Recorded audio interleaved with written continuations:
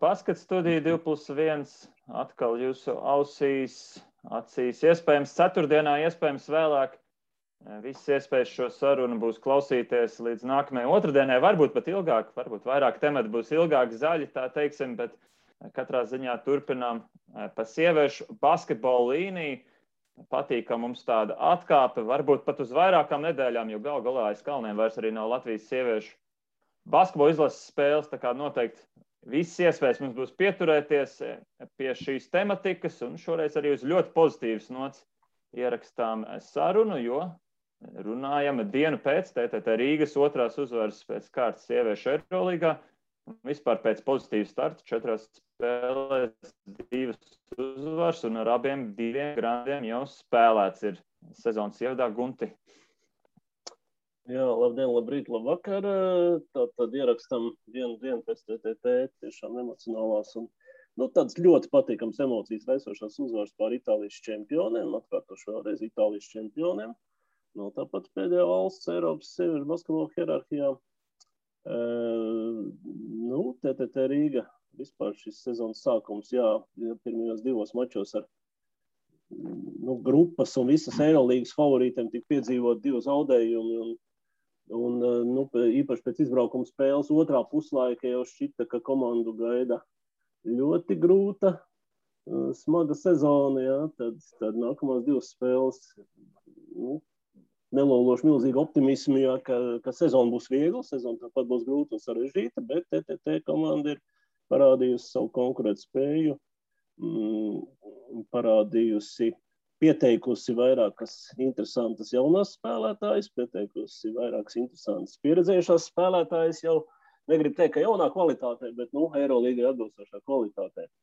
Jā, tā kā vēlreiz sāksim varbūt iesaistīsim mūsu viesi TTT Rīga galveno treneru Mārtiņu Gulbu sarunā pirmkārt ar apsveikumu, ka bija forši, un neslēpšu, ka mani mazliet pārsteidz gan rezultāts, gan rezultāts pēdējos 2 mačos, gan spēles kvalitāte, un tad procieši jautājums, Mārtiņ, vai tu pats arī neesi mazliet pārsteigts tagad? Paldies.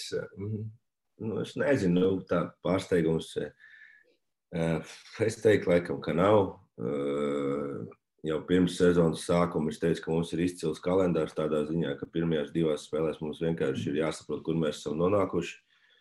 Daudzām jaunajām spēlētājiem vispār jāsaprot, ko nozīmē Eirolīga, ko nozīmē Eirolīgas ātrumi, ko nozīmē spēlēt pret Eirolīgas finālistiem, kur katra kļūda tev maksā 2 punktus vai zaudētu bumbu. Un spēlējot būtībā arī bez Guntas otro spēli, spēlējot tikai ar jaunajām spēlētājām, es domāju, ka viņas guva ļoti lielu rudījumu, guva ļoti lielu tādu saprašanu par lietām, un pēc tam jau tas galvenais mērķis mums vienkārši pavisam vienkārši palikt uz zemes un doties dienu no dienas. Vienalga saglabāt to gribēšanu, saglabāt to enerģiju, saglabāt to vēlmu, kļūt labākiem katru dienu. Un tā ir tā lieta, uz ko mēs ļoti īpaši pievēršam uzmanību un centīsimies to darīt turpmāk. Pēc tādām 2 pretiniecām vispār ir iespējams veidot priekšstats par to, kas pašai komandai sanāk, jo skaidrs, ka tiecies ar UGMK, tur būs iespējams procents lejā, iztīsies nesmuki, būs daudz ielaistie punkti, iztīsies nesmuki. Kā vispār pašam tajā brīdī orientēties un nodot to komandai, ka aizmirstat to, tagad sāksies cīņa, kur viss būs līdzvērtīgi?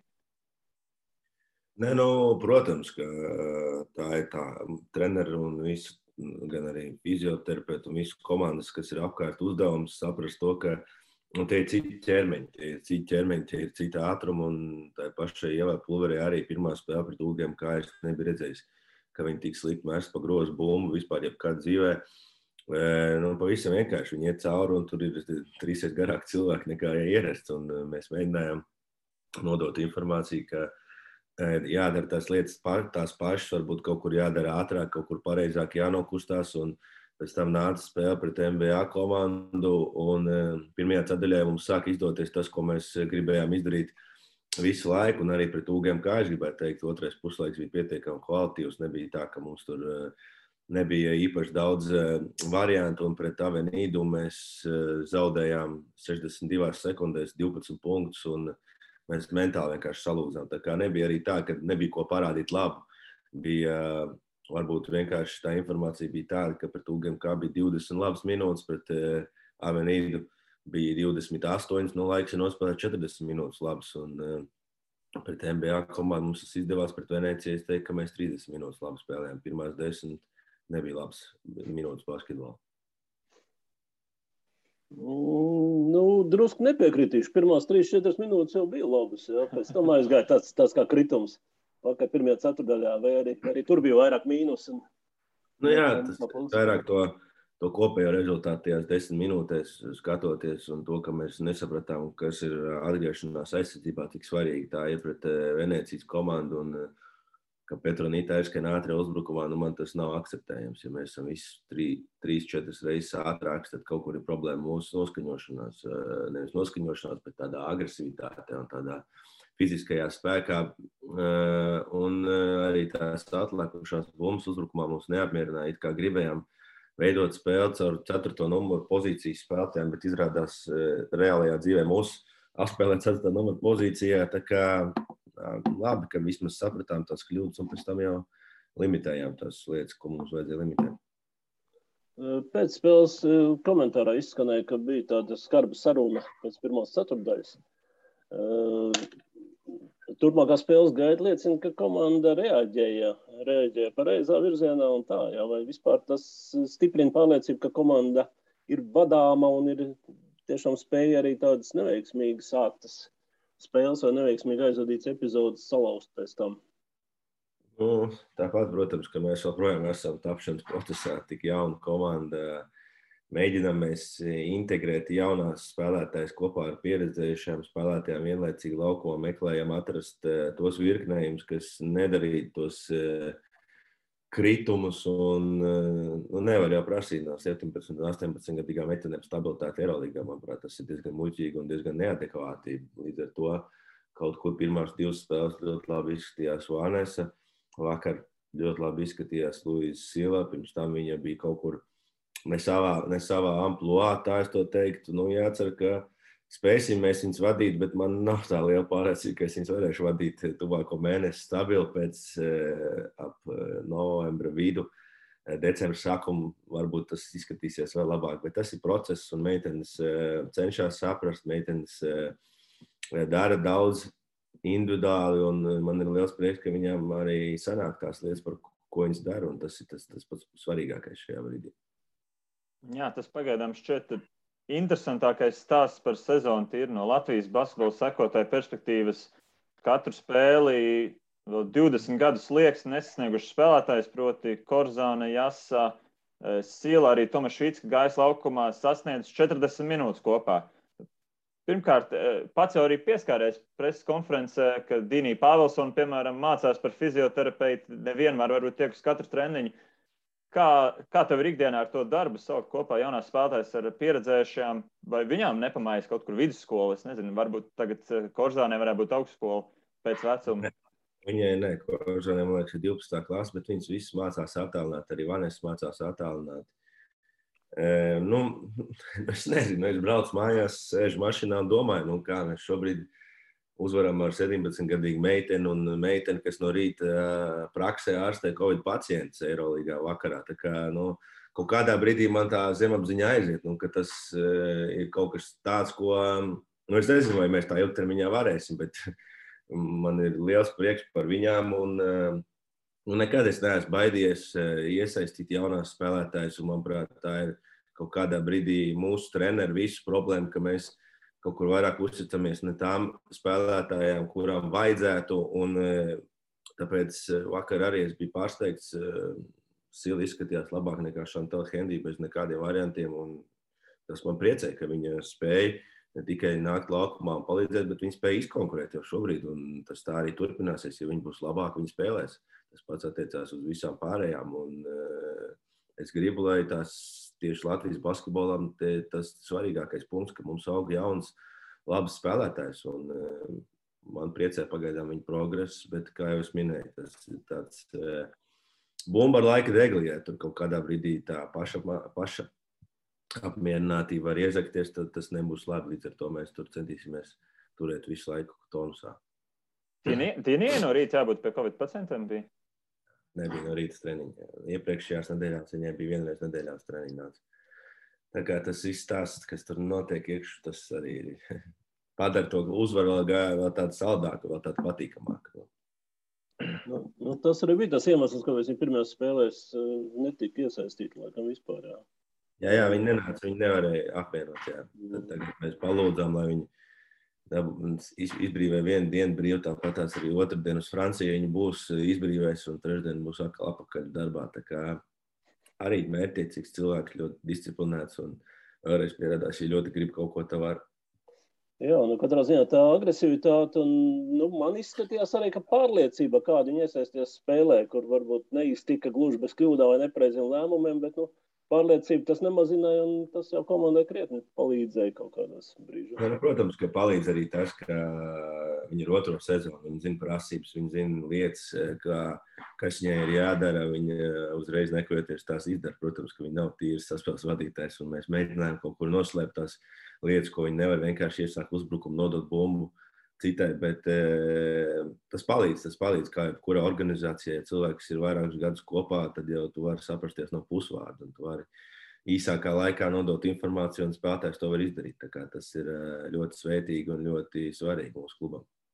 Man atgādina, ka pērnes runāja ar ģenerālu menedžeru Artūru Štālbergu par dažādiem savainojumiem. Kaut kā mēs tikām līdz Dinijai, viņš teica, par Diniju neuztraucies, viņa ir dzelzs. Kaut kā laikam šie vārdi pierādās tagad, ka viņi tādu grafiku izdzīvo. Pagājušajā gadā jau arī viņai bija no rīta, viņa nāca 8 no rīta uz zāli. Mums bija 11 treniņš, no 8 līdz 11 sēdēja lekcijās, attālināti, atnāca uz treniņu stundu un pēc treniņu vēl 3 stundas sēdēja lekcijās. Tā kā ar laustu pirkstu man šeit tobrīd vēl vēl tur visādi bija. Tāpēc es teicu, ka viņai ar to, ko viņi izdarīja pagājušajā sezonā priekš mums, tā kā mums bija ļoti grūti un tā, kad daudzi skatījās uz mums slikti, viņi bija tā, kas bija klāt, un es teicu Artūram, ka vienalga kāds viņai grafiks, viņai ir jābūt mūsu komandā, viņi ir nopelnījusi to, un tāpēc kaut kur mēs piekāpāmies, bet es domāju, ka tas ir ļoti pareizi no mūsu puses un ļoti profesionāli. Jā, šiem laikam tas laikam ir tomēr unikāls stāsts. Jā, bet es te nepalaidīšu garam iespēju nevēlēju vēsturiski atkāpēt. Te pirmās paudzes spēlētājs, tā skaitā pasaules čempione Helēna Hehte, ja savā laikā strādāja arī pilnu darbu slodzi aptiekā, kā farmaceita, vakarā trenējās un es nosaucu jau viņas titulu, jā, plus vēl 10 gadu TTT komandā, jā. Tad mēs atgriežamies zināmā mērā tādos 60 gados, jā. Un izrādās, ka var arī mūsdienu profesionālā basketbolā tā darīt. Vai tomēr tas nav? Tā nav pat labākā recepte. Nē, tā noteikti nav pat labākā recepte. Un es visticamāk, ka, protams, mēs esam aktīvi tirgu un mums vajag atrast aizvietotāju, jo tomēr jāsaprot, ka izbraukuma spēlēs jaunība bieži vien var iegāst. Un, protams, mājās spēlējot visi savus, bet aizbraucot uz turieni un arī Avenidā 30 minūtes pirms izsaukšanas, tur uzliek spēļģiem dziesmu, 5000 cilvēku ceļās kājās aplaudējas, jau redz, ka tur dažām jaunajām spēlētājiem spēle beigusies. Bet tā viss ir pieredze, tas viss ir jāmācās, no tā mums ir jākļūst labākiem, tā kā iesim uz priekšu tikai. Jā, par komandas Moldovu runājot, vakar faktiski vienlaicīgi ar ziņu par komandas uzvaru nāca arī ziņu, ka no vienas spēlētājas esat šķīrušies. Ja? Netrāpījāt īsta leģionāri? Tā doma bija tāda, ka par summu X, ko mēs pagājušajā sezonā maksājām vienam saspēles vadītājiem, mēs riskējām un ņemam 2. Lai būtu vairāk spēlētāji par to pašu summu, lai būtu vairāk spēlētāji un vairāk iespējas. Protams, ka mēs zinājām, ka tas ir pirmgadnieks, ka tā ir liela loterija. Un tā arī piepildījās, ka īsti nesaprata, kur ir nonākusi galvenā problēma. Tomēr bija profesionalitāte, ka koledžā tur viss acīm redzot bija pa brīvu, viss bija nodrošināts tādā ziņā, ka tev visu laiku bija priekšā kāds cilvēks, tev tur nomazgā vēļu, pat tādas lietas tev atved pārtiku un tu īsti nezini, kā izkarināt vēļu. Tā kā, tās visas lietas patraucēja gan ārpus sadzīviski un arī laukumā. mēs nevaram atļauties leģionāru, kurš nav labāks par latviešu spēlētājiem. Tad nav iemesls viņu te turēt. Un arī bija tādas problēmas, ka viņai ļoti gribējās mājās. Un bija tādas indikācijas, kas neliecināja, ka šeit būs raksturs, kas mums tik ļoti ir svarīgs mūsu komandai, ka šeit cilvēks piecelsies un cīnīsies līdz galam par komandu. Līdz ar to pieņemam apusē lēmumu. Arī noteikumi bija ļoti izdevīgi abām pusēm, neko mēs nezaudējām. Tā kā jūs minēju, esam šobrīd tirgū, bet arī negribam sasteigt. Visticamāk, ka skatīsimies kaut ko pieredzējušāku. Tieši spēles veidotājs, es tā noprotu, varētu būt prasība, ko jūs sagaidat no jaunā spēlētājas. Jā, mēs noteikti gribētu tādu ideālajā dzīvē, gribētu tādu kombo gārdu, kurš varētu gan pa viens nospēlēt nedaudz lielāk, garāk varbūt, un vēl aizlāpīt arī otrā numura pozīciju, sāsināt spēli, bet tas galvenais gribam, lai mēs varam nejust to kritumu, kas mums ir, kad Jasmīna dodas atpūsties. Tas ir tādās izbraukuma spēlēs ļoti grūti būs atgūties pēc tā, ja mēs ielaidīsim kādu 0-14, 0-12. Tas tomēr ir ļoti, ļoti daudz, un tāpēc mēs, protams, ka nav viegli šobrīd tirgu. Mēs darbojamies jau vairāk kā nedēļu, un šobrīd neesam atraduši pat tuvu to, ko mēs gribam. Protams, arī līdzekļi ir tik, cik viņi ir, bet tāpēc mēs esam piesardzīgi, lai neatkārtot tādu pašu kļūdu. Nu jā, tā ātrumā mēģinā iziet cauri Latvijas rezervēm, tā laikam īsti nebūs atrodams tas, kas jums būtu vajadzīgs šobrīd aktuāli.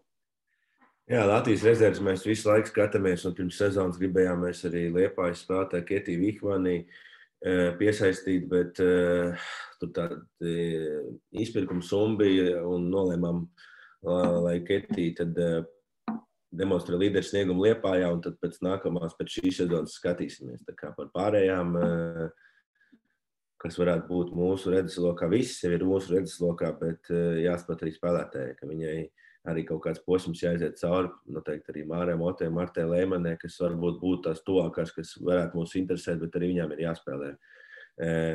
Vispirms pašām jāpierāda, ka viņas var šādā līmenī, un tad jau tas nākamais solis. Tā kā par Latvijas spēlētājiem mēs esam ļoti, ļoti iekšā un ļoti gribētu vēl kādu Latvijas basketbolistu, jo tomēr tas gan mums, gan visam Latvijas basketbolam ļoti palīdzēt. Kādas ir temperatūras savstarpējās attiecībās, teiksim, Latvijas vidē ar tavu bijušo kolēģi Matīs Rožlapu? Jūs varat tā mierīgi aprunāties, pārunāt, kas meitenēm šobrīd būtu labākais gan meitenēm, gan komandām, un varbūt vienoties par kaut kādu sadarbību? Jā, nav nekādas problēmas. Es nekad neesmu atļāvies vai bijis neētisks pret kādu treneri. Vienmēr, ja mēs kādu spēlētāju vēlamies, vienmēr viņam uzvanu un izstāstu.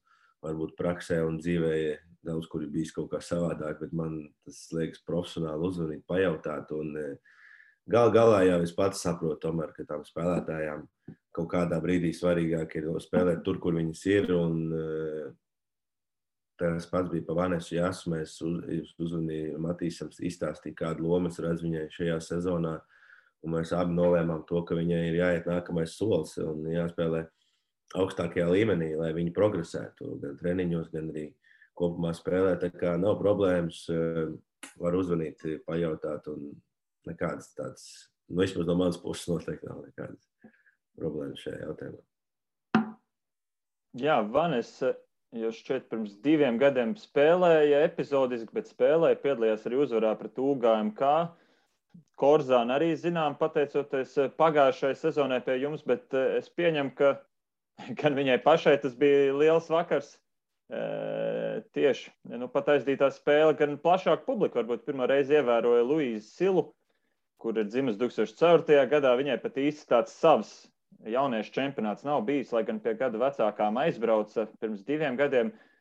Kā jūs viņu pirms sezonas identificējāt kā vērtīgi palīdzi, jo skaidrs, ka tas varētu būt tāds lielākais pārsteigums starp jauniem basketbolistiem? Mēs esam lietas kursā par visām jaunajām basketbolistēm, un tas koncepts ir, protams, ka mēs vēlamies dot latviešu basketbolistēm iespēju, tīpaši jaunajām, saprast to, kā strādāt, un ja tu attiecīgi strādā un dari tās lietas, ko treneru korpuss prasa, papildus vēl darbojas, tad tu arī nopelni iespēju spēlēt. Un nav nemaz tik daudz tās garās spēlētājas Latvijā, lai te varētu izvēlēties un stāvēt rindā. Tā kā mums ir tā unikāla iespēja pagājušajā sezonā šķiet 4 reizes spēlēt pret BS Rīgu un citām Latvijas komandām, pēc tam vēl vienreiz pusfinālā, un tu jau skaties un analizē un saproti, kuras ir tās spēlētājas, kas varētu palīdzēt. Protams, ka es nemirkli nemaz nedomāju, ka viņi varētu šādi palīdzēt, un tur nav jābūt un nav jāmelo nevienam tas, ko viņi dara šobrīd. Tas ir žargonā runāt kosmos. Man tiešām liekas, ka tas ir kosmos, ko viņi izpild, jo pirms sezonas pavisam noteikti mums viņi bija paredzētais Lauris Melders. Tā kā Laurai Melderē bija jāspēlē šīs minūtes, un tikai tad nāca Luis Sils. Šobrīd es nezinu, vai Laurai Melderē būs viegli izkonkurēt Luis Silu, kur ir uzņēmusi labu kursu, un pirmais mēnesis viņai bija ārkārtīgi grūts, vēl joprojām viņai ir ārkārtīgi grūti, bet viņi labi darbojās, un es varu teikt tikai tos labākos vārdus. Starp citu, vienreiz arī Rīzenes sporta zālē, es atceros, diezgan labi parādīja zobus, gan pret Karlīnu, gan pret Aju. Tur savāds bumbas no viņām, iemet šo to no apakšu. Varbūt tas bija tāds impulsiņš, kad ievēroja viņu. Nu, jā, mēs jau, protams, ka kontaktējamies gan ar Matīs, viņa arī bija pie U18 izlasē šajā vasarā. Tāpat tās arī Andrišs Semots zina jaunās spēlētājas, viņš ir strādājis vasarās, un arī mums fārklubs tagad ir 3. bērnu sportskolas skola, bet savādāks nosaukums viņiem tagad ir nemācējuši precīzi pateikt, līdz ar to mēs... Par Rīdzeni man šeit viņas kļuva. Rīdzeni, jā, vienkārši viss lielais teikt Rīdzeni, teikt, es nevaru saprast, kā tur tagad ir, bet bija arī cits meitenes no fārklubu nākušas uz pirmssezonas treniņiem. Tā kā mums ir laba miedarbība un cerams, ka tas turpināsies. Tā kā cerams, ka būs tādi vairāk Luis Sils gadījumi. Ir arī Līva Krūmiņa, kura piedalījās treniņu procesā, arī sāka sezonu, bet neveiksmīgi salauz roku un pat labam atlaps. Tāpat tās arī U16 spēlētāji līderi Žozefīna Sīpoliņa arī bija treniņu procesā no Jūrmals, bet viņai arī šobrīd ceļi savainots. Tā kā ir mums daudz jaunās spēlētājas, kurus mēs apskatām un kurus brīvajā laikā var droši pievienoties treniņu procesam. Jā, par Luīzi es tagad ar milzīgi interesi gaidīšu viņas nākamo spēli, jo tas mazliet parādīs. Manās acīs tā temperatūra, jā, kādā kā viņi spēs tikt pāri šai pirmajai veiksmīgai pieredzei, ja, un vai nostabilizēs sniegumu, vai varbūt būs kaut kāds atkritiens, kas jauniem spēlētājiem principā arī nebūtu nekas krimināls, ja, bet tiešām ar interesi varēs sekot, bet ok, komandai ir šī frakcija, komandai ir otra frakcija, kā jums izdevās Aju pārliecināt vēl vienu sezonu nospēlēt? Aija arī interesants līgums ir, Aija ir, arī tam gariem spēlētājiem ir tā kā ir, un pa lielam vispār nav opcijas. Tas, ko mums vajag 10 minūtes pieredzi, 10 minūtes Daugavpilsšaru skaiti atpūtināt, un Aija ir līgums tikai uz Eirolīgu. Viņa piedalās tikai Eirolīgas turnīrā, viņa trenējās tikai pirmdien, otrdien un trešdien spēlē. Tā kā tur arī ir savādāks grafiks nekā citām. Pirmajā reizē Aija atteica uz pilnu slotu darbojoties, bet pēc tam mēs secinājām, ka mēs nevaram neko atrast, kas atbilst varbūt mūsu gan finansiāliem, gan arī laukumā redzētajiem, un tad mēģinājām otro tūri Aijai. Un otrajā tūrē mēs pielauzām Aiju uz nedaudz savādākiem noteikumiem, un gribētos teikt, ka tas ir ļoti labs iegūms gan mums, gan visiem. Bet nesen arī pielauzāts vienu vietējo spēli. Jā, pielauzām, jo bija izkritusi angļu basketbolistu, Gunta bija izkritusi, un tur jau atkal sākās mums 5 spēlētāji, un mums bija ļoti smags izbraukums uz Amenīdu, tālu jābrauc, tālu jālido, pēc tam 3 stundas ar autobusu, tad visi ļoti noguruši bijām un spēlēt ar 2 garajiem, tas būtu prātam neaptveram, un līdz ar to mēs palūdzām Aijai, lai viņi uz vienu sestdienu, cerams, ka pēdējo šajā sezonā palīdz mums. Tas, kā saudabīgs, tas papildus treniņš iznāca, jā. Jā, pieminēja lietuviešu spēlētāju Šarolu Skaiti. Arī vakarā tādu lielu interesi gaidīja to lietuviešu derbiju savstarpējo, tur tā kā vienos vārtos aizgāja. Bija kaut kāds zemteksts, ja, viņu attiecībām Lietuvas izlasē un kaut kāda saikne ar vakardienas spēli?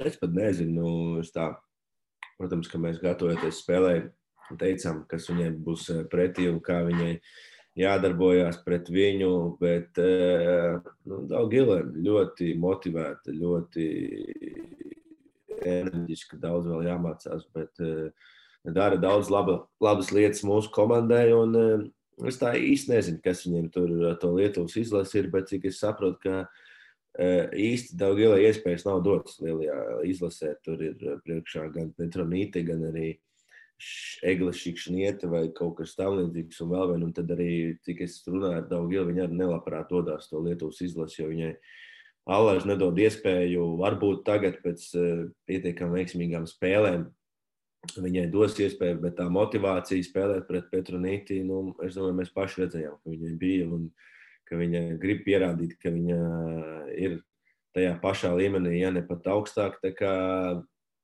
viņai visu dotumu, ātri veikla dāma, bet, kā minēja, jāmācās spēlēt gudrāk, jāmācās nepārkāpt noteikumus, jāmācās palīdzēt pareizi, tā kā par dueli, un droši vien, kā jau lietuviešiem, tur jau neviens neko pa brīvu negrib atdot, un to jau var uz treniņos, ka viņai arī ir tāds niknums, kas mums ir nepieciešams. Galu galā tā pretī bija Lietuvas izlases kapteini, tā kā es domāju, savam iespējam tur vajadzētu būt pēc šāda snieguma.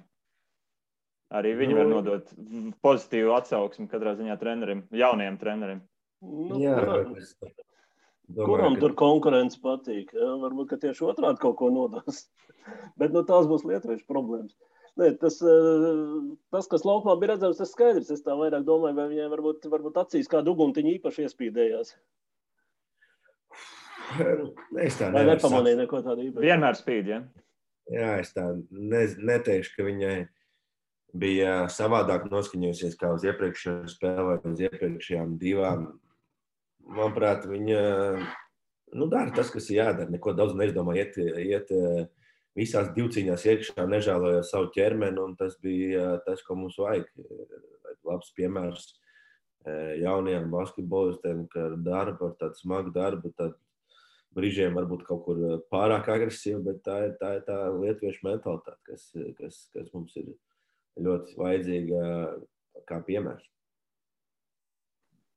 Kā viņai vispār tad ikdienā ir? Ņemsim vērā ceturtdienu, piekdienu vai kādu dienu, kad Aija nav treniņā. To varbūt kaut kur vēl Dīnī ir mācībās. Es tā jūtu, ka dažas dienas šonadēļ tāpat ir grūtības, tā 5-5 kvalitīvu treniņu aizvadīt. Ir, bet tad mēs liekam lietā Luisu Silu, kur mēs uzliekam uz Daugili, un tad tur arī ir interesanti skatīties. Bet, tā jau ir tā mūsu profesija, un mēs jau 2 gadu laikā ar treneru Andri esam pieraduši pie tā, cik cilvēki mums ir. Vienu brīdi mums bija 6 cilvēki, tā kā šobrīd, ja ir 9 cilvēki, tas jau liekas nenormāli daudz. Tā kā mēs cenšamies saprast to procesu, kas ir svarīgākais dot konkrētajā brīdī, un labi, ka mēs pirms šīs spēles uzspēlējām 5-5 2 dienas pēc kārtas, un tas bija uzreiz redzams.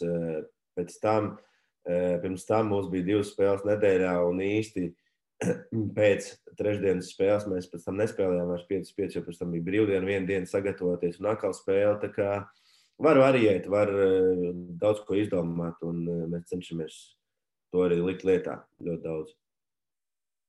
Jā, bet viena lieta ir šis komandas treniņa grafiks, otra lieta ir, jauniem spēlētājiem pieļauj, ka vajadzīgs arī kaut kāds individuālās nodarbības, individuālās lietas progresēt, ja, un savukārt pieredzējušo spēlētāju vajadzīgs pavisam cits režīms, ja. Tur izdodas kaut cik sabalansēt tās lietas? Jā, viennozīmīgi, protams, ka mēs ļoti daudz skatāmies pēc tā, cik minūtes ir nospēlētas, un, protams, ja pirmdienā ir treniņš, piemēram, pēc spēles Avenīdu, kas bija trešdienā, un RSU, kas bija sestdienā. Mēs zinām, ka 2 spēles Pulvera Tomasa Šarovs Kraiti nospēlēs 32 minūtes. Loģiski, ka pirmdien viņas vēl nebūs atjaunojušās, līdz ar to viņas būtībā tikai izmanto paklāju un fizioterapeitu pakalpojumus, savukārt visas pārējās spēlētājas darbojās normālā režīmā un dara tās lietas, kuras viņām ir jāuzlabo gan individuālajā tehnikā, gan komandas spēlē. Tā kā mēs ļoti balansējam, lai mūsu spēlētāji ir veseli un lai mūsu spēlētāji ir maksimāli mobili uz konkrēto spēli, ko mums vajag. Tagad, starp citu, grafiks arī uz priekšu ir tāds, ka šķiet līdz novembra beigām jums vietējā līgā nav mači, vismaz Basket.LV kalendārā, kad ar lietuvietēm jāspēlē. Pareizā laikā nāk atpūt no vietējās līgas, vai tev gribētos, ka tur varētu ik pa laikam brīvdienās kaut ko ielikt? Jo tagad būtībā, kā būs gluži arī otrajā aplī, ir tas noteicošais Eirolīgas sprints, kas kārta pēc kārtas ir iespēja un labas izredzes cīnīties par uzvarām. Jā, protams, ka mūsu galvenais mērķis ir Eirolīga, tur nav ko slēpt, bet arī šīs Latvijas līgas spēles, piemēram, spēle pret BS Rīgu, kas bija paredzēta pagājušajā sestdienā, mēs gribējām dot iespēju tikai jaunajām spēlētājām un dot viņām tādu papildus motivāciju, papildus atbildību, lai saprastu, un ka viņām ir jāatnes uzvar. Un mēs gribējām gan dot iespēju Rainai, gan Silē būt vienai no līderiem komandas spēlētāji, kas zina, ka beigās kāds cits nokārtos. Tā kā lielākais iegūms šajā visā būtu, ja Laura Meldere varētu atgriezties pēc iespējas ātrāk, tad es teiktu, ka šīs spēles mums ir ļoti nepieciešams, vitāli nepieciešams. Šobrīd gribētos teikt, ka ir labi, kā ir. Mēs varam pirmo reizi sezonā iedot 2 brīvdienas, gan šodien, gan rītdien, un tad pakāpeniski gatavoties Francijas spēlē. Tā kā resursi ir mums tik, cik mums ir, un ja mēs varētu atpūtināt šajās spēlēs, nosacīt līderis, tad tas būtu ļoti labi, bet šobrīd mums nav, kas viņus aizvieto, līdz ar to es esmu priecīgs par šo grafiku, kāds šobrīd ir. Kā vispār ir Laurai ar veselību? Challenger turnīrā savienoja menisku vasarā, šķiet bija jāoperē. Cik drīz viņi varētu spēlēt? Es nezinu, godvārds. Es nezinu, es jau 3 gadus skatos uz Lauru, un es viņu laukumā neesmu redzējis. Kopš izlases pirmā sabraukuma vienīgā reize, ka es viņas redzējis laukumā. Es nezinu, manuprāt, viņai ļoti neveicās ar kaut kādām lietām. Un, protams, ka mēs darām visu, un pēdējā treniņā dienu pirms spēles es redzēju jau, ka viņi skrien pilnā laukumā, viņi darbojās 5-0 situācijās, kaut kādos aizsardzības grilos, kur ir bez kontakta, kur ir tikai jāizstaigā, tur viņi jau ir iesaistīti. Liels jautājums ir, vai viņai atkal nesāpēs, ka viņi sāks pilnā kontaktā skriet. Vēl viens jautājums ir apdrošināšanas jautājums, kas šobrīd apdrošināšana sēdz, manuprāt, FIBA vai kāds cits, un tajā brīdī, kā Laura uzkāp uz laukumu, tā mums ir jāmaksā atalgojums viņai, tā kā tur ir daudz nezināmā, un es ceru, ka tas pēc iespējas ātrāk notiks. Bija paredzēts novembra sākums šobrīd. Viņa vēl nav aizdījusi nevienu 5 treniņu, vai viņa pēc nedēļas var spēlēt. Maz ticams, pēc 2. Es teiktu, acīm redzot, pēc izlases pārtraukuma varētu būt, ka viņa varētu sākt darboties basketbola laukumā.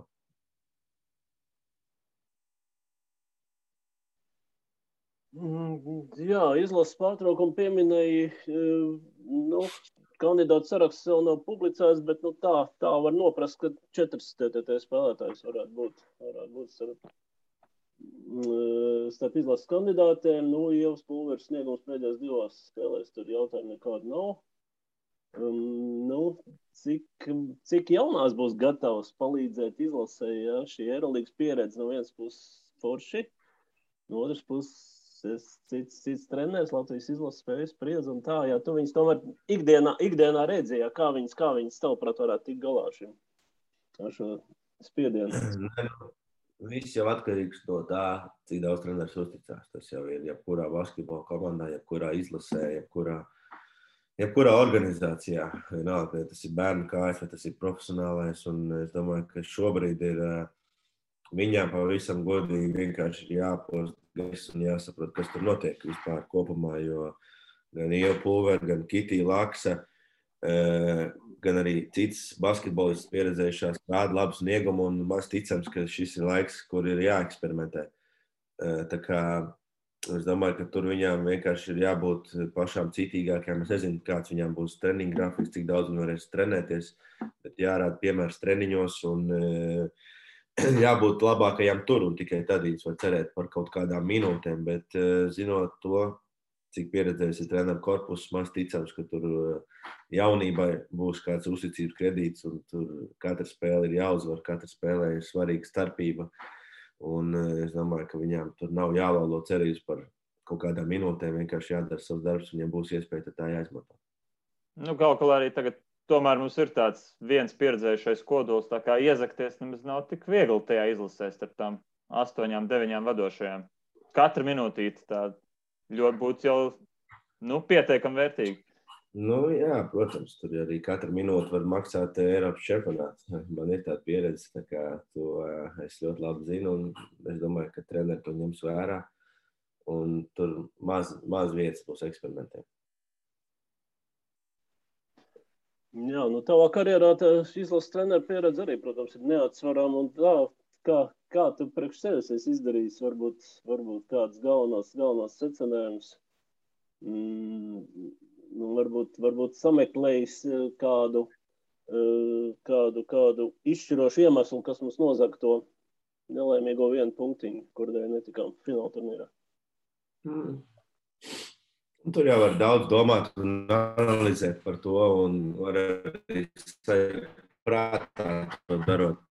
Vienkārši ir jāmēģina saprast, kāds bija tas process, un tam procesam mēs izgājām cauri katram posmam, jeb katram burbulim, kas bija, un tas galvenais, ko mēs sapratām, ir tas, ka katrs punkts ir svarīgs, ka katrs punkts ir šajā posmā, kur ir 2 spēļu summa un kur ir tik līdzīgas komandas, ka katrs punkts ir ļoti svarīgs. Un kaut kur mēs tos punktus zaudējām gan pret Horvātiju, gan pret Vāciju mājās, kurš mums maksāja Eiropas čempionātu. Bet, protams, ka otra lieta mums ir jābūt labākajā sastāvā. Tas arī ir svarīgi, ja atskatāmies uz pirmo posmu, kur mēs spēlējām Horvātiju un Ziemeļmaķedoniju. Mums nebija 4 spēlētājs, kurš bija pēc tam. Priekš Latvijas izlases resursiem tā ir ļoti liela bagātība, ja daudz labu spēlētāju, kas nav, un viņus aizvietot ir tajā brīdī nebija viegli, bet kopumā es teiktu, ka tas bija ļoti labs posms, un arī komanda spēlēja labāk kaut kādos brīžos, un, protams, ka pilna atbildība par to, kas notika, bet, kā es minēju, tā ir mana pieredze, lieliska pieredze, liels gods tur bija būt, un vēl joprojām Skaņas Kudriņas atceroties tos laikus, kad tā himna skanēja un kad stāvēja laukuma malā, tā kā tas man bija ļoti liels pagodinājums. Starp citu, es vakar arī atļāvos aizdomāties pēdējās pāris minūtēs, ka cīņā par 4 vai par 6 redzēsim, kā būs. Tie punkti arī Eirolīgā spēlē milzīgu lomu. Šādās situācijās meitenēm tu to atgādini vai vienkārši centies, teiksim tā, nokontrolēt, lai visi bez nekādām lieki zaudētiem punktiem norit beigās. Jo būtībā vakar pret Venēciju bija maksimāli labākais scenārijs pabeigt spēli uz lielākā pārsvaru.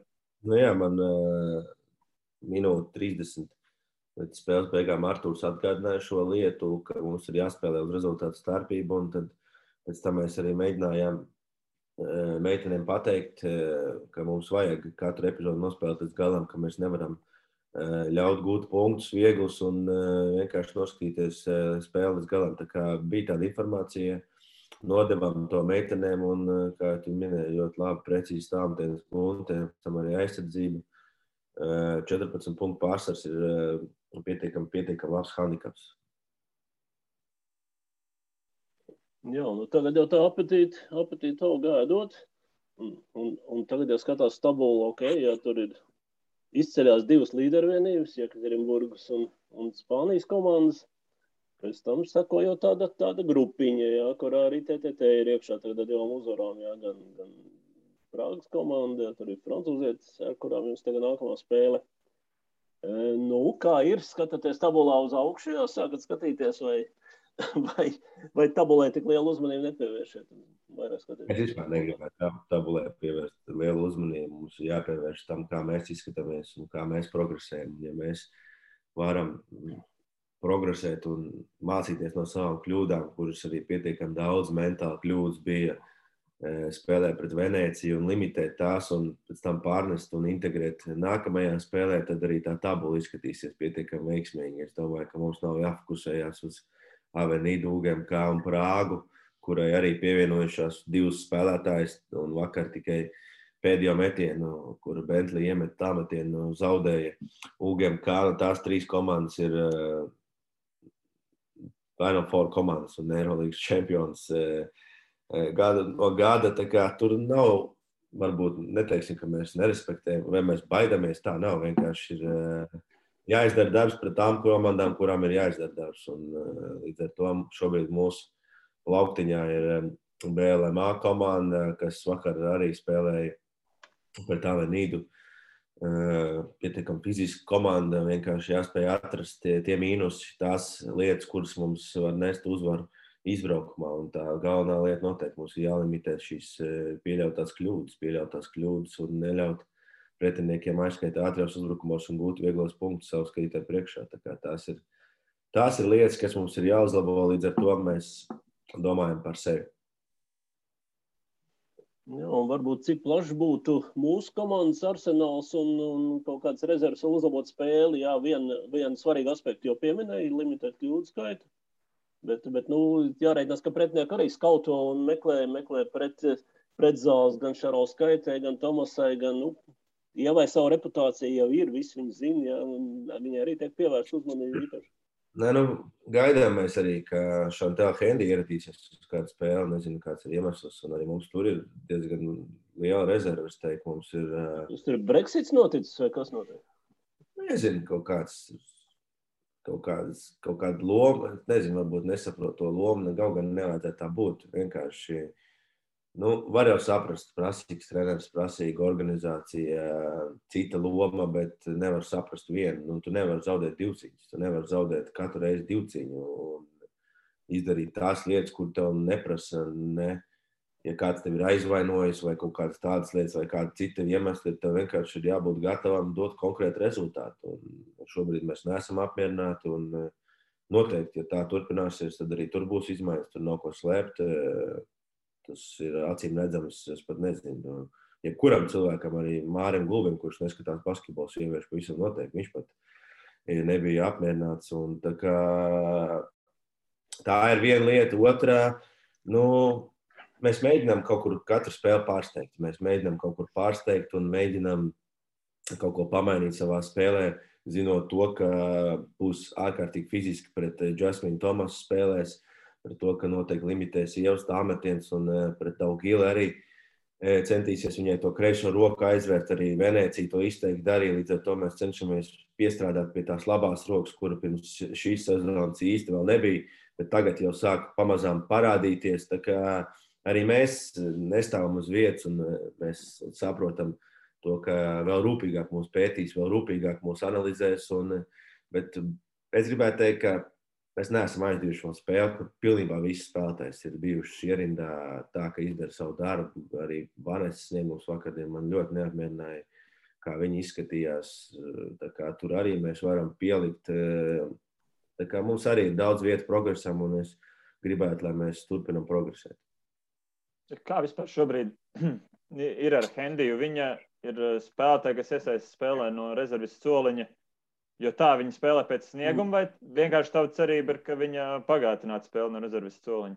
Jā, otrais variants. Mēs sapratām, ka Silu mēs nevaram laist kopā ar tajā brīdī ar otru saspēles vadītāju Aju un vēl kādu spēlētāju, jo vienkārši tad mums nav uzbrukuma arsenāla, līdz ar to mēs labāk iesākām ar Luīzi, un kur mums ir veidotāji, kur viņi dara savu melno darbu, un pēc tam Chantel pastiprina spēli, bet pagaidām viņi neko nepastiprina. Tas atkārtojās spēle no spēles. Neiet runa par Avenidu vai UGMK, bet par mūsu līmeņu komandām, kas, manuprāt, ir mūsu līmeņi. Man tā vismaz šķiet. Bet, kā es minēju, spēlēs labākais tas, kurš var izdarīt konkrētas lietas noteikti laukumā, un man nav pieredzējis vai jaunais. Tev konkrēti jāparāda lietas laukumā caur treniņiem. Ja tu to dari, tad to arī spēlē. Tā kā es domāju, ka viņas to ļoti labi zina un viņas to dzird katru dienu. Treniņos Latvijas jaunās arī ēd pieredzējušo Lielbritānijas spēlētāju nost? Nē, nav tik traki. Tur kaut kur varbūt viņa apspēlē savu pieredzi Luīs, bet viņa mācās un nav arī tik traki vienkārši. Es domāju, ka tas vēl aizvien viņai ir jāizstāsta, ka daudz ko dzīvē var sasniegt ar darbu. Nevis domāt, ka ar pieredzi var kaut ko izdarīt. Te tomēr ir visaugstākais līmenis un te katra kļūda maksā kaut ko, it īpaši mūsu komandai, un es ceru, ka tur viss būs kārtībā, jo gan gala autu, sāna autu un arī spēles situācijas ļoti daudz veidotas tieši uz 4. numuru, tā kā uzticība ir liela, un cerēsim, ka būs labāk. Jā, man liekas, ka šīs sarunas laikā mēs pilnīgi visas spēlētājs esam pieminējuši, izņemot vienu kaut kā izlaidām. Un tā Bašs kaut kur Spānijā sezona jau bija beigusies, tā kā kas tad notika? Pasteidzies mazliet ar diagnozi vai medicīniskais personāls pieviela? Mēs apsēdāmies un es prasīju savam fizioterapeitam Ivaram Ikstenam, kas ir, zinot Guntas vēsturi, traumu vēsturi, kas ir viņas karjerā apaļ 0 kopumā, un zinot to pirmo iespaidu, kāds bija Ivaram par to, ka šī trauma bija. Vakardienas treniņā, pirmsspēles treniņā viņa juta, tad iesildoties arī kaut ko sajuta, un tā traumas brīdis bija bez kontakta. Un tādā vēsturiski kopumā, jebkura trauma bez kontakta ir ārkārtīgi bīstama trauma. Līdz ar to tas nozīmē, ka kaut kas ieplīst vai kaut kas notiek, un Gunta tajā brīdī varēja parādīt, kurā vietā tās sāpes ir. Līdz ar to Ivars uzreiz teica, ka tas ir Ahils. Un Ahils nekad nav bijis patīkams savainojums vai īsts savainojums, un tas, kā Gunta reaģēja, un tas viss kopējais spēles dinamika arī man varbūt mums lika saprast, ka ir traki, bet pēc tam pēc medicīniskās pārbaudas ir plīsums, viņi spēlē ar savainojumu, tā ir viennozīmīgi, arī viņi mēs taupām katru treniņu, bet nav tā trauma tik bīstam, kā tas izskatījās. Līdz ar to viņi ziedojās gan pret Krievijas klubu, gan arī vakar. Un ceram, ka viņi tā turpinās. Tā kā tur pasteidzāmies, tur mūsu kļūda. Jā, bet labāk šādi nekā otrādi. Un, Gunta katrā ziņā lieku reizi apstiprināja tas, ko pieminēja, ka viņas tiešām šai ziņā viņas CV ir pilnīgi balts un tīrs, jā. Unikāla prasme, es domāju, ka arī profesionālitāte, unikāli sagatavot savu ķermeni tik ilgai karjerai ar tādām slodzēm, jā, ņemot vērā visas klubus un arī valstsēniem, cik viņi spēlējusi, jā, tiešām cepuri nost. Bet, nevaicāšu tev, kā jūs tiekat galā to hierarhiju, jo es zinu, Mārtiņ, tavu principu, ka spēlētājs ir spēlētājs neatkarīgi no viņa statusa vai vecuma, vai tā tas bija iepriekš, vismaz vīriešu komandās, gan jau tāpat tas ir arī tagad, jā. Bet, teiksim, tīri tā no sportiskās puses, jā, kā izdodas, cik lielā mērā Gunta atbilst taviem uzstādījumiem, tavām prasībām pret attiecīgās pozīcijas spēlētāju? Kā jau tu minēji, man ir lieliski pieredze šajā jautājumā, vairāk gads Baronā, pēc tam arī Jūrmalā bija identiska situācija. Tā kā man tas nekas jauns nav, un viņai kā visām ir vienāds prasības pret lietām. Un, ja viņi kaut ko neizdara, viņi dabū iekšā tikpat ļoti, kā dabū cits spēlētājs. Tā kā pēdējās 2 spēles man ļoti apmierina tas, ka viņa spēja nospēlēt tā, kā viņai ir jānospēlē, pieredzējušai basketbolistē, kaut kur iepauzēt, atrast piespēli, izprovocēt noteikumu pārkāpumu. Tas ir ļoti vajadzīgs, un ka arī tās statistikas ailes ir nedaudz piepildītāks, 6 punkti, 4 bumbas, 4 rezultīvas piespēles, kaut kur pārtvērta bumba, bet tas galvenais, ko es gribu, lai viņai bumbai rokās atrodoties tāpat kā Ievai Pulverei, un cerējām arī, ka Šantela Hendī, ka mēs zinām, ka tā bumba ir drošībā. Par Vānesu, Silu, Korzāni un Dinī mums būtu muļķīgi to teikt un prasīt šajā brīdī, kaut gan arī viņas ir pielikuši šajā kompetentā, bet viņām ir jābūt pārliecinātām par to, ko viņas dara, un pagaidām man nav varbūt tik daudz jautājumu, ko uzdot par šo. Varbūt pirmssezonā bija vairāk, kad mēs to bumbas vērtību neapzinājāmies un kaut kur trakojām, tad tagad grūti jau kaut ko spriest, ja mēs uzvaram un man kaut ko sliktu teikt, izklausīsies, ka es esmu arī tāds bišķiņa putliem. Tā kā es gribētu vienkārši, lai mēs paliekam uz zemes un saprotam to, ka tas, ko mēs darījām iepriekšējo mēnesi, tas ir vainagojas ar kaut ko patīkam. Tā kā mums ir jāturpina tāpat strādāt, jāturpina tāpat meklēt un tāpat būt izsalkušiem pēc tā, ko mēs darām. Jā, pieliekot klāt vēl Guntu pēdējo izceļamo spēlētāju, tas komandas modelis šosezon patiešām ir interesants, ņemot vērā, ka ir divas spēlētājas no vienas paudzes, kurām panākumi bija pirms laba laika, viņas turpina spēlēt labā līmenī, tad būtībā no tāda pašreizējā izlases kodola vēl ir Ieva Pulvera, un ir ļoti daudz gados jaunās spēlētājas. Pirms nedēļas prasījām to pašu tam kolēģim Matīsam Rožlapam, bet kā tev vispārīgi ar tādām iekšējām priekšnojautām sajūtām, ņemot vērā to pieredzējušo spēlētāju klāstu, kas te uz vietas šobrīd ir Latvijā, būtībā viņš ir ļoti mazs un lielo klāstu jaunās spēlētājas, vai tev šķiet un vai jūt, ka mēs esam pirms kaut kādas paudžu maiņas nonākuši un ka šīs spēlētājas, kurām 17, 18, 19 gadi, ka viņas drīz varēs aizpildīt tās vietas arī TTT saistībā, vai vienkārši mums kaut kāds vakumiņš izveidojies tagad ar tām, kurām būtu jābūt spēku gados? Es domāju, ka tas ir normāls process un ka tas ir varbūt gadu no gada. Tas process ir savādāks.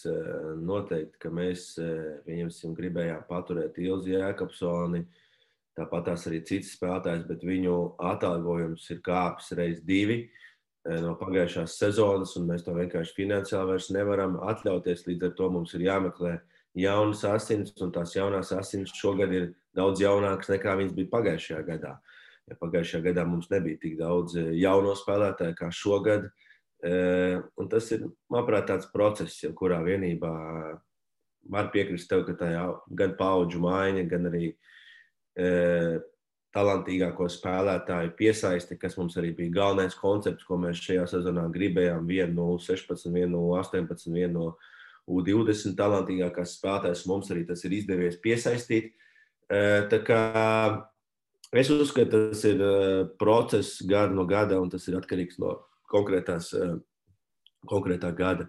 Jo, piemēram, kādai no tām spēlētājiem, kas varbūt aizbrauc šogad, būs neveiksmīgāka sezona, viņas atkal atgriezīsies TTT, vai atkal spēr to nākamo soli, kādas nostabilizēsies tur, kāda jaunā parādīs sev vēl labākā gaismā, tāpēc mums ir svarīgi, ka mums ar šiem jaunajām spēlētājiem ir ilgtermiņa līgums, gan ar Rainu, gan ar Vanesu. Tāpat tās arī visticamāk ar Luīzi mēs gribēsim ilgtermiņa līgumu. Tā kā redzēsim, tas tāds jautājums ar daudzām atbildēm, manuprāt. Tāda viena konkrēta atbilde noteikti nav. Un metiens ASV arī, laikam sanāk, ka šogad dažas metienas absolvē, tas laikam arī gadu no gada tomēr ietekmē, kurš spēlētājs savācams mums tajā 23, 24 gadu slieksnī, kurām pirmo pieredzi var dot profesionāli. Es iedomājos par tādu argumentu. Jā, šogad varbūt nesanāca pilnīgi nevienu. Pirms tam arī nesanāca, šogad sanāca Lauru piesaistīt, izīrēt viņai vēl līgums ar Venēcijas, starp 3 gadi, ja ir Venēcijas klubā līgums. Domājams, ka tā bija ļoti laba opcija, kas mums bija, diemžēl viņu vēl laukumā neesam redzējuši, bet manuprāt, tā ir jāstrādā Latvijas klubam, ir jāmeklē šīs jaunās spēlētājas, protams, ka ir jādod viņām iespējas, bet arī viņām pašām jāapzinās, viņām jāgrib šeit būt un jāgrib kļūt labākām.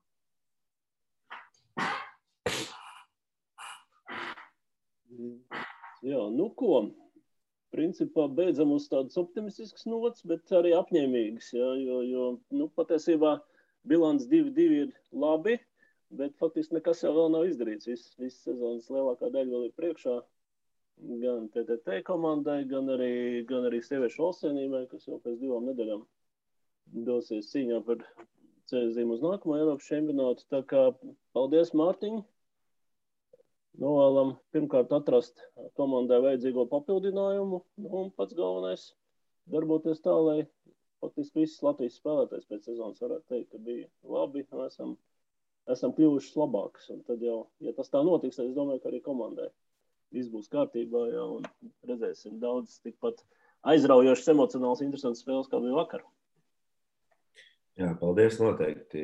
Precīzs apzīmējums, ka eiforijai te vispār nav pamata. Tas ir, protams, ka mūsu jaunajai komandai bija ārkārtīgi svarīgi izcīnīt vienu uzvaru, lai saprastu, ka mūsu sistēmas, mūsu ieceres strādā. Lai meitenes notic tam, ka viņas var arī uz šīs skatuves spēlēt labi.